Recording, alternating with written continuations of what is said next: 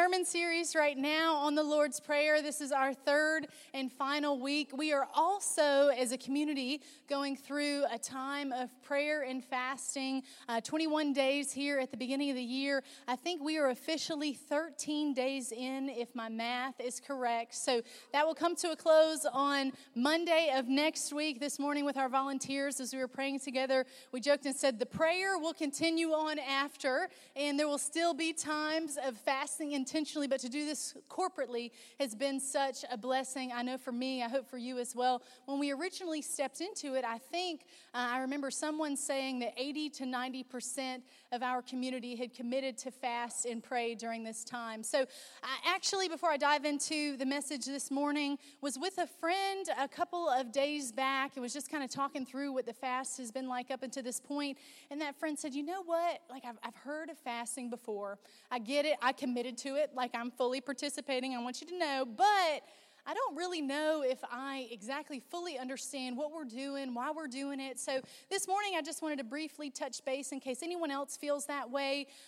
Fasting is an opportunity to deny something of the flesh in order to glorify God, enhance our spirit, and to go deeper in our prayer life. It's the idea of saying, God, I need you more than I need X, Y, Z. You know, whatever this thing is that I'm giving up, whether it is some type of food, whether it's some sort of social media or TV or shopping, spending, whatever it may be for you, it's the physical posture of saying, I'm going to rid myself of that in order to seek you that much more holistically. It's this idea that we are in desperate need of God, but sometimes our conditions conceal that need. Because life can be so comfortable around us, sometimes we aren't aware of our need for the Lord, so we almost create that need by pushing something else away or ridding ourselves of that thing. So the last couple of weeks, we've been intentional with where we've set our prayers. On the screen I'm going to have for us in week 1,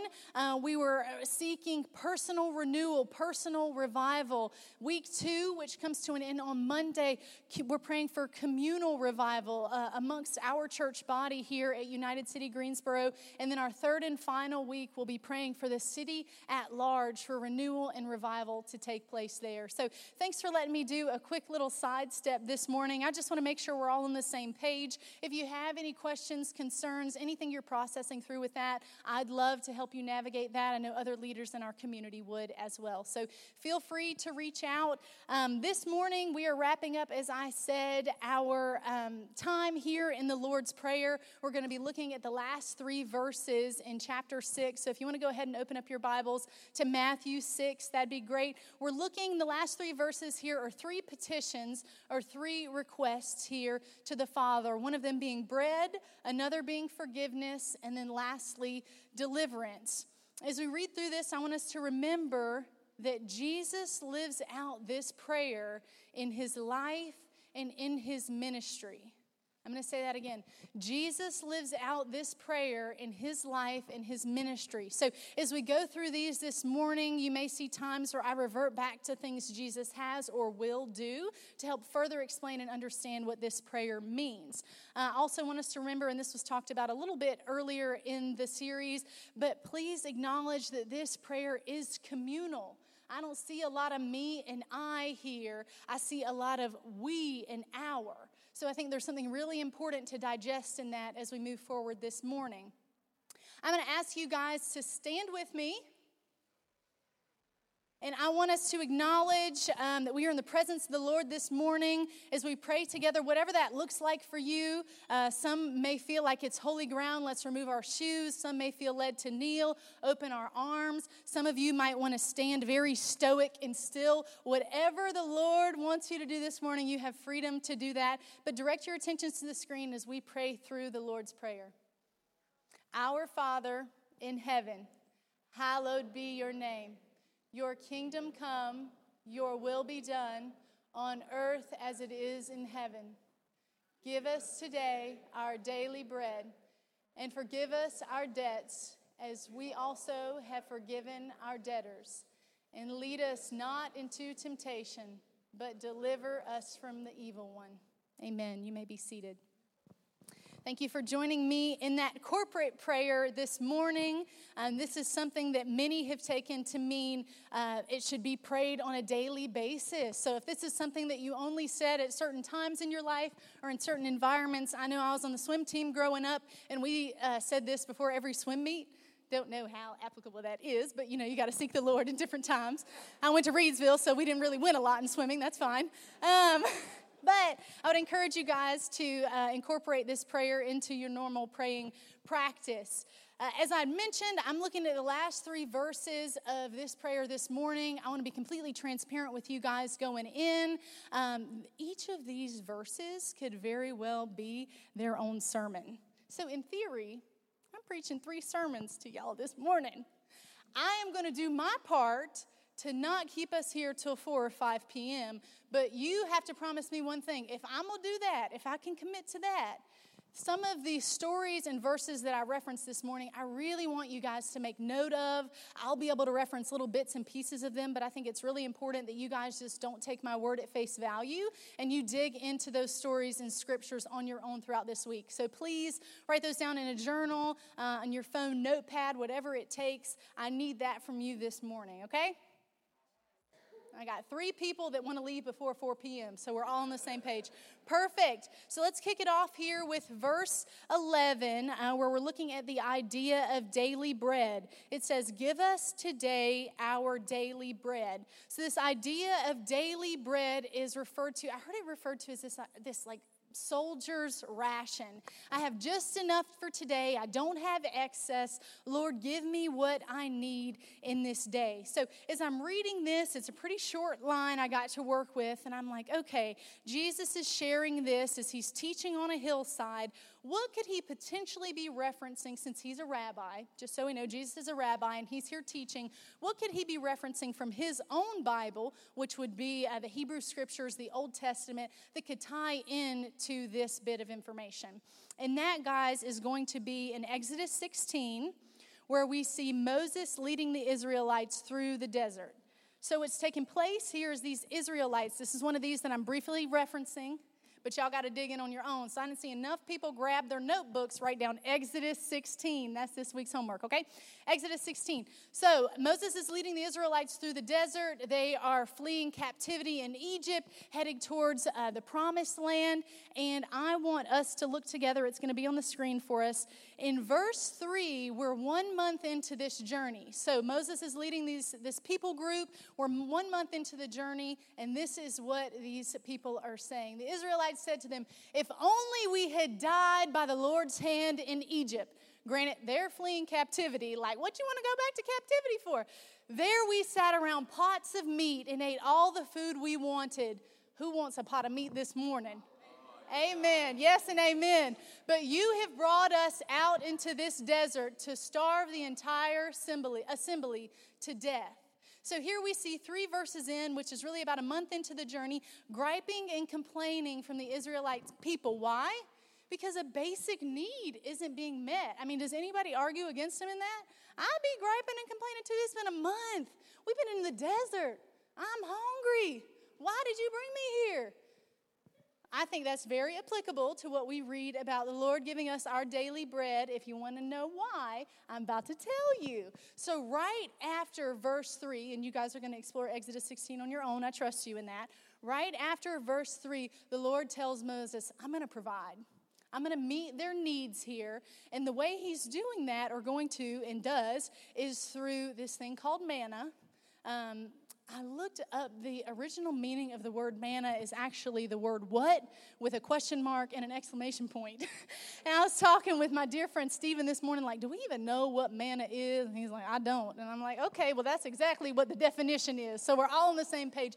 In my mind, it's this starch-like substance. I don't know if it's bread or grits or somewhere in between, but that is what the Lord is providing.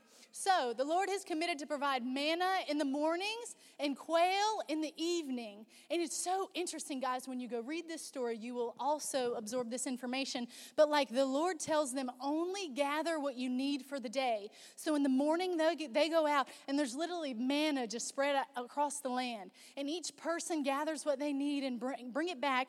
And as the sun comes out, the manna literally disappears. Like, the Lord seriously only provided it for that day. And then the next morning they wake up and it's there again. There were a couple of times where folks tried to collect too much, like excess, more than what the Lord told them to get. And that stuff got like moldy and stanky and rotten, and everybody could tell that was yesterday's manna. You tried to gyp us. That's not what the Lord said do. So interesting, guys. The Lord, just as we prayed for in verse 11, is literally giving them their daily bread. If you don't believe me, and since we have not read the whole chapter together, I'm going to flip over to verse 35 that says just that. The Israelites ate manna for 40 years until they came to a land that was settled. They ate manna until they reached the border of Canaan. So for 40 years, the Lord provided for them on a day-by-day basis. Now, I don't know about you guys, but from an efficiency standpoint, I'm like, okay, Lord, really, you could have just like dropped a large amount, and it could have like probably been just as good, and we could have just went and took our like shovel full day by day. But instead, you wanted to show us that you would provide. You wanted to show us your provision on a day by day basis. So I think Exodus 16 is a huge connecting point for us here in verse 11 as we ask for the Lord to provide our daily bread. It tells me, as I look at the Israelite people, every day they depended on the Father's generosity for basic necessities, and they saw that provision as a gift. I'm going to read that again. Every day they depended on the Father's generosity for basic necessities, and they saw that provision as a gift. So I want us to ask ourselves, what are we depending on God for right now? What is that thing in our life? And for some of us, it may very well be bread. It may very well be food in those basic needs. For some of us, it may be other things. I know for me personally, I had a couple of things that came to mind. I'm going to run through the list on my side. What are we dependent on right now? And some of those things likely are definitely outside of Jesus. The first thing that came to mind for me was some sort of love interest relationship, whether it be a spouse or a girlfriend or a boyfriend. This idea of really wanting someone to know you that personally, some sort of intimacy. And then the Lord speaks to me and he says, well, Jordan, I've met that need. I've met that basic need because I love you. I love you. Like, look at how much I love you. I sent my only son to die for you. The Lord meets that need. I also thought about affirmation, wanting to have compliments thrown our way, wanting to feel good about ourselves. And the Lord spoke back to me and said, I have your identity taken care of. You were literally made in the image of Christ. I meet this need for you, Jordan. I meet this need. Next, I thought about my occupation, my vocation, what I do for a living. I know other folks may be in a place where you're either thinking, what's coming next? Or am I really living out my purpose? Is this what I'm supposed to do from 9 to 5 every day? And the Lord spoke back and said, I have already placed a calling on your life. You are already intended to be a part of my mission, Missio Dei. This is what you are called to do and be. I meet that need. Then I thought about this idea of a 5-year plan. God, if you could just tell me what the next 5 years look like, where I should invest my money, whether or not this house was the appropriate purchase, whether it's time for kids, what I should study in school, whatever those questions are. And the Lord says, Jordan, I meet this need, for I know the plans I have for you. I know those plans. Maybe I don't give you all 5 years. I've got a little light bulb in front of the next step, and that's all you need to know for now. I meet that need. I also think it's interesting here that we're praying for daily bread. I think that, as we mentioned earlier, as we've discovered, bread can have many different means, but I do notice that we're not praying for daily donuts, or we're not praying for daily Swiss cake rolls. You know what I mean? Like, there's a wholesome piece about this where we're seeing the basic necessities of life. Some of us are chasing after Freddy's. Amen. I've been dreaming about it. Or Ruth's Chris. And the Lord says, but I've met your needs. That's excess. I'm providing what you truly need. We have all we need in him. Jesus here wants his disciples to cultivate the mindset of a day laborer or a beggar, to be fully reliant on the Lord and to see that the provision that we receive each day is a gift. Like the minimal basic needs met is a gift. Anything above that is a gift. But in American culture, what we say is you get what you deserve. Like you get what you've earned, what you've worked hard for it. If you have a lot, it's because you've worked hard for a lot. If you have a little, it's because you haven't really worked hard at all. But the truth is, all of it is a gift. It's all a gift. The basics are a gift and above that. I think what's so beautiful about the God we serve is that God is a God of abundance, not scarcity. He's a God of abundance and not scarcity. Now, some of you are thinking, Jordan, how can you say this when you just said we're eating manna, a.k.a. what, exclamation point, question mark, whatever, instead of Ruth's Chris? Well, just because God is a God of abundance doesn't mean sometimes you have to sacrifice and remove to be able to seek him. And that's what this season of fasting has been. Though the Lord provides abundantly, sometimes that abundance is a distraction. So he pulls it back to say, let's just meet the basic needs. Very convicting for me in this time. So what does it look like to practice the reality that we serve a God of abundance and not scarcity? I a couple of weeks back heard about this company. I don't even remember the name of it, guys. I'm so sorry, but I promise I'm not lying. This isn't one of those made-up stories at church. Out in California, it was like an IT company. It looked super hip and cool, like a video well done. And the guy was talking about how they, as a company, which they're doing well, they're flourishing, only keep 3 months' worth of operating expenses in their reserves and their savings as an act of worship to the Lord to say, we want to fully surrender and depend on you. Now, some of y'all like 3 months. Ooh, I wish I had 3 months of rent in my savings account. But the reality is, for a company of their size and stamina, it's a little bit crazy. Like, for sure, definitely foolish even, to only have 3 months of operating expenses. But this CEO and owner said, I want to make sure on every element, every side of my company that we are God-honoring. And for me, that looks like only having 3 months saved up. Because once I get above that 3-month threshold, at that point, I start relying on my own flesh. At that point, I start seeing my own strength and not pointing back to you, Lord. I'm also reminded, for those of you who were here last week, we had a young woman by the name of Sarah up front. We were praying over her as we send her out to Africa for a mission trip for the next 6 months. And she stood up here in front of God and everybody and said, I don't have the money I need. Like, I've packed my bags. I got my plane ticket. Your girl is going, but I'm really not funded yet. Like, y'all pray. And this week, I have been praying so hard for Sarah and received word that she raised the last $3,000 since we prayed that prayer. Amen.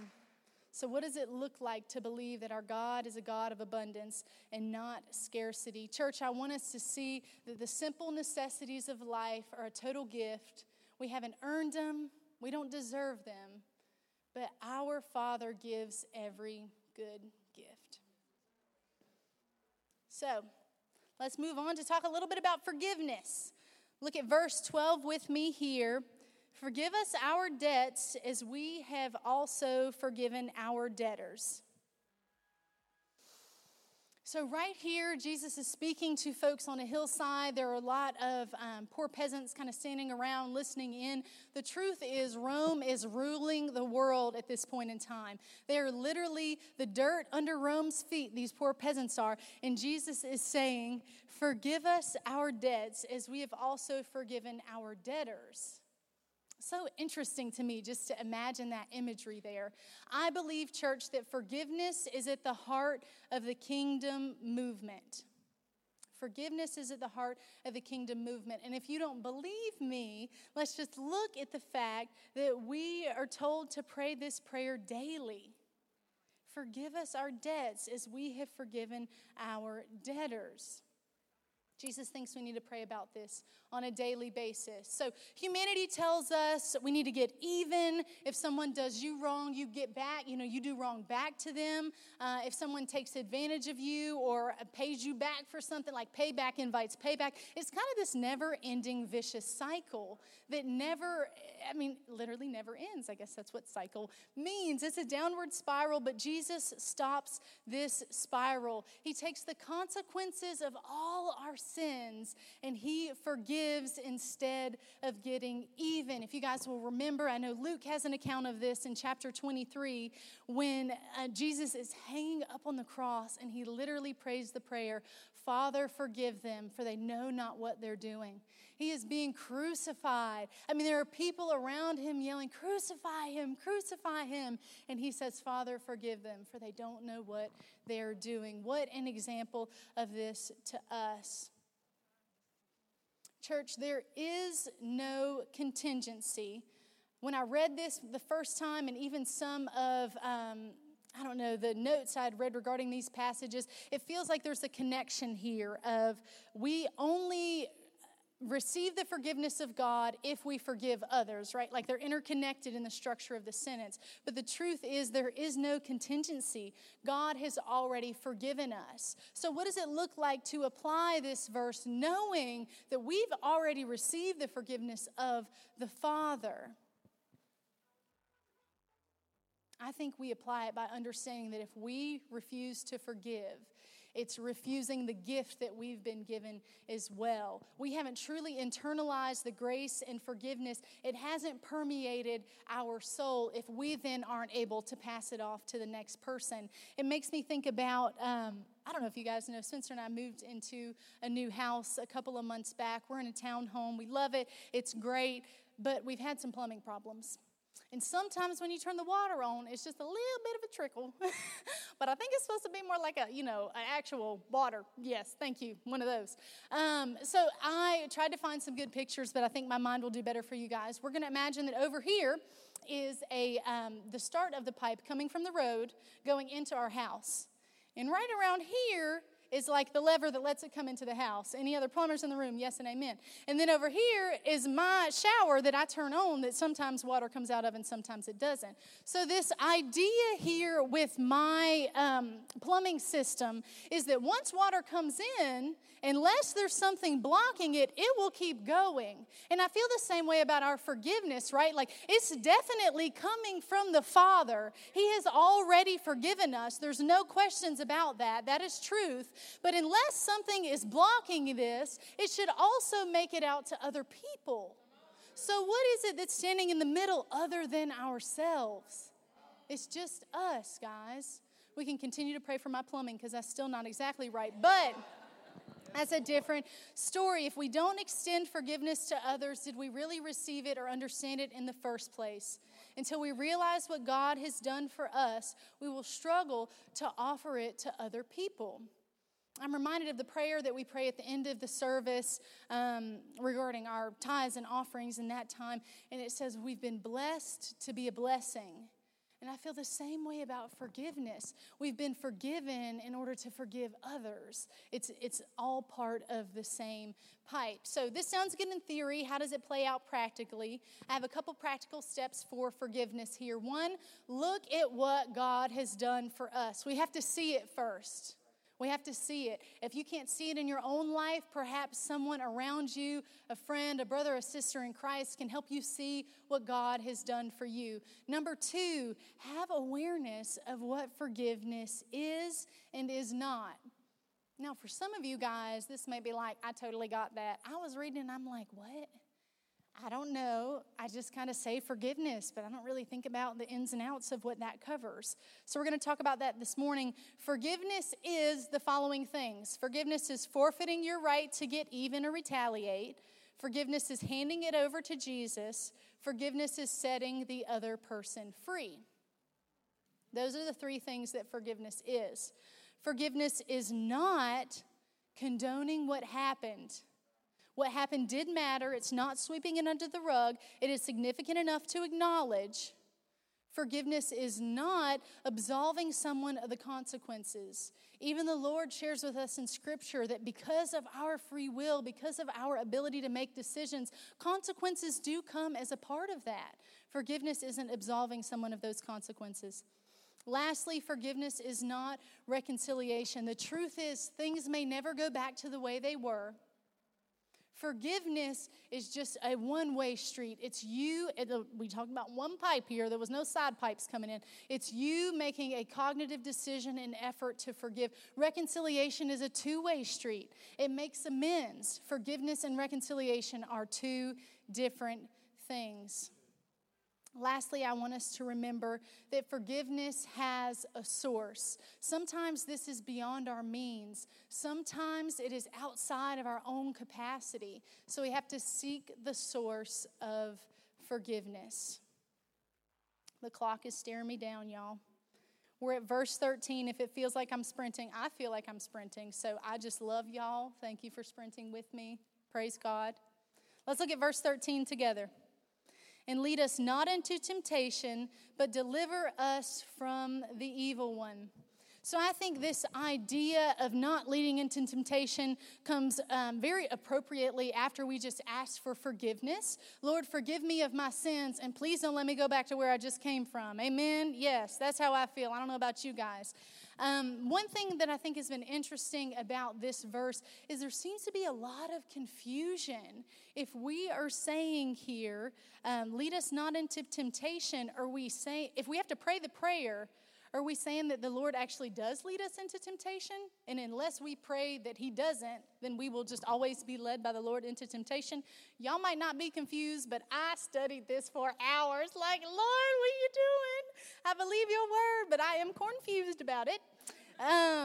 So I have two verses that I want to put up on the screen here. I would love for you guys to dive into greater depth, but this is what I wrestled with on and off for hours leading up into this morning. James 1 shows us that God is not tempted and does not tempt anyone, but then a couple chapters earlier here in Matthew, Jesus was literally led by the Spirit into the wilderness where the devil would tempt him. So I'm like, okay, I believe that the Word of God does not contradict itself, but I'm also in a place like, Lord, do you tempt us or do you not? Can you just tell me what's going on here? Help me see what you want us to know from this prayer. The conclusion that I came to is that this verse here, verse 13 of Matthew chapter 6, is not logic or theology, but it's your heart's desire to avoid sin. It's how we desperately want so badly to stay away from sin that we are praying and wanting to escape it with all that we are. So it's not meant to be this massive theological statement. It's meant to be a bent of the heart that avoiding temptation should be my primary or a primary concern as a Jesus follower. It's a mindset and a heart bent. One other thing that I learned in this is what God uses to accomplish one thing in our life, Satan will also try to use to accomplish another. So going back to, and we don't have to put them back on the screen, but those two verses that can seem a little bit controversial, what the conclusion that I came to is that God does allow for trials in our life. As much as I don't want to admit that, and sometimes it doesn't seem right, it is there as an opportunity for us to bring him glory, to choose him, to be strengthened in our walk with him. So those things do happen. But at the same time, Satan will try to use those trials as an avenue for temptation for his own desires and for evil to be done. I have an example of this. For those of you who don't know, we have a 100-pound golden doodle named Coda. He's our pride and joy, our son. And I mentioned we now live in a townhouse community that has this awesome playground. I get it. Playgrounds are meant for kids, but the reality is Coda's my son. So we went to play on the playground a couple weeks back. And what would any good parent do? Any good parent would teach their son how to slide down the slide. I mean, he's 3.5 years old.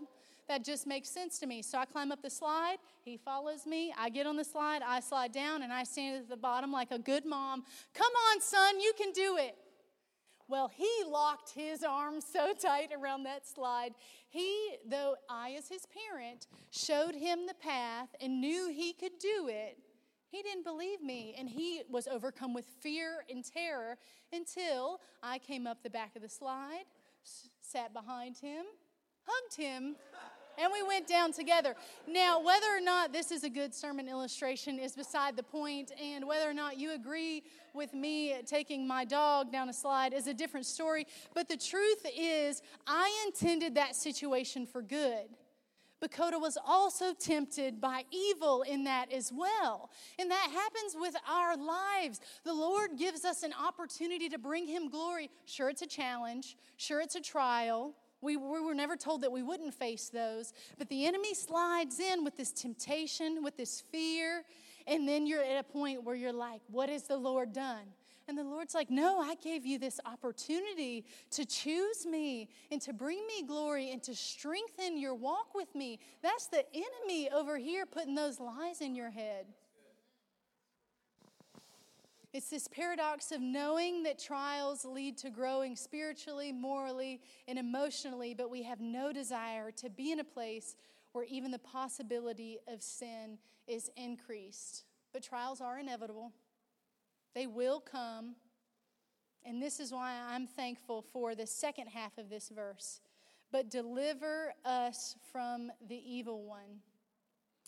Deliver, in its original meaning in this passage, is this word rumai, which actually means a snatching from danger or evil or an enemy. So when we say, but deliver us from the evil one, we're playing, Lord, snatch me up. Like, snatchies. Y'all know, did anybody ever say that growing up? No, my voice cracked, sorry. Deliver us, snatch us up from danger. I'm reminded, and I'd love for you guys to make note of this, it's not going to be on the screen, of a passage in 1 Corinthians 10, verse 13. It says, God is faithful. He won't allow the temptation to be more than you can stand. When you're tempted, he will show you a way out so that you can endure it. I find so much hope in that. What I really love, if I'm being honest, is it is pretty much all on the Lord. Like the Lord's going to show the way out. Okay, yes, amen. The Lord's going to show that is his part. Now, because I don't want to take verses out of context here, I want us to also look at verse 14, which says, therefore, my beloved, flee from idolatry. Therefore, my beloved, flee from temptation. So the Lord's not going to give you more than you can take. He's always going to provide a way out. But in that moment, flee. Take his way out. That's our part. The Lord's part is to provide the other lane, to provide the way out. But we then have to walk in it. We have to choose that option. Every temptation is an opportunity to flee from something to something, from sin to God. Every temptation is an opportunity. I love how positive it is. It's an opportunity. If anyone may have noticed, we are now at the end of the Lord's Prayer. Some of you may have grown up in a tradition where you heard, for thine is the kingdom and the power and the glory forever and ever. Amen. Anybody? Cool, okay. In my studies, this is really just a fun fact for you guys. I learned that wasn't actually added until the 4th or 5th century AD, and that's something that originally was proclaimed in public prayer because it was normal to say this prayer out loud communally on a daily basis and then add your additional request to the end. So that was added 4 or 5 centuries after the death of Jesus and then gradually added into the text itself from there. So this concludes our series on the Lord's Prayer. Going back to the 3 petitions that we referenced today, they were for daily bread or daily provision, forgiveness from our sins, and then deliverance from evil. I said evil, weird. Sorry, evil. I do feel like we ran through this quickly. I do feel that there's a lot of weight around this. I have asked Stephen and Morgan to be available after the service. If of those 3 petitions you feel like there's one on your heart or multiple that the Lord is really, just tugging on your spirit with, I'd invite you to come receive prayer from Morgan and Stephen over that area and join alongside of us as you walk through that with the Lord. So with that being said, I am going to invite us to pray these verses again together of the Lord's Prayer. Our Father in heaven, Hallowed be your name. Your kingdom come, your will be done on earth as it is in heaven. Give us today our daily bread, and forgive us our debts as we also have forgiven our debtors. And lead us not into temptation, but deliver us from the evil one. For thine is the kingdom and the power and the glory forever and ever.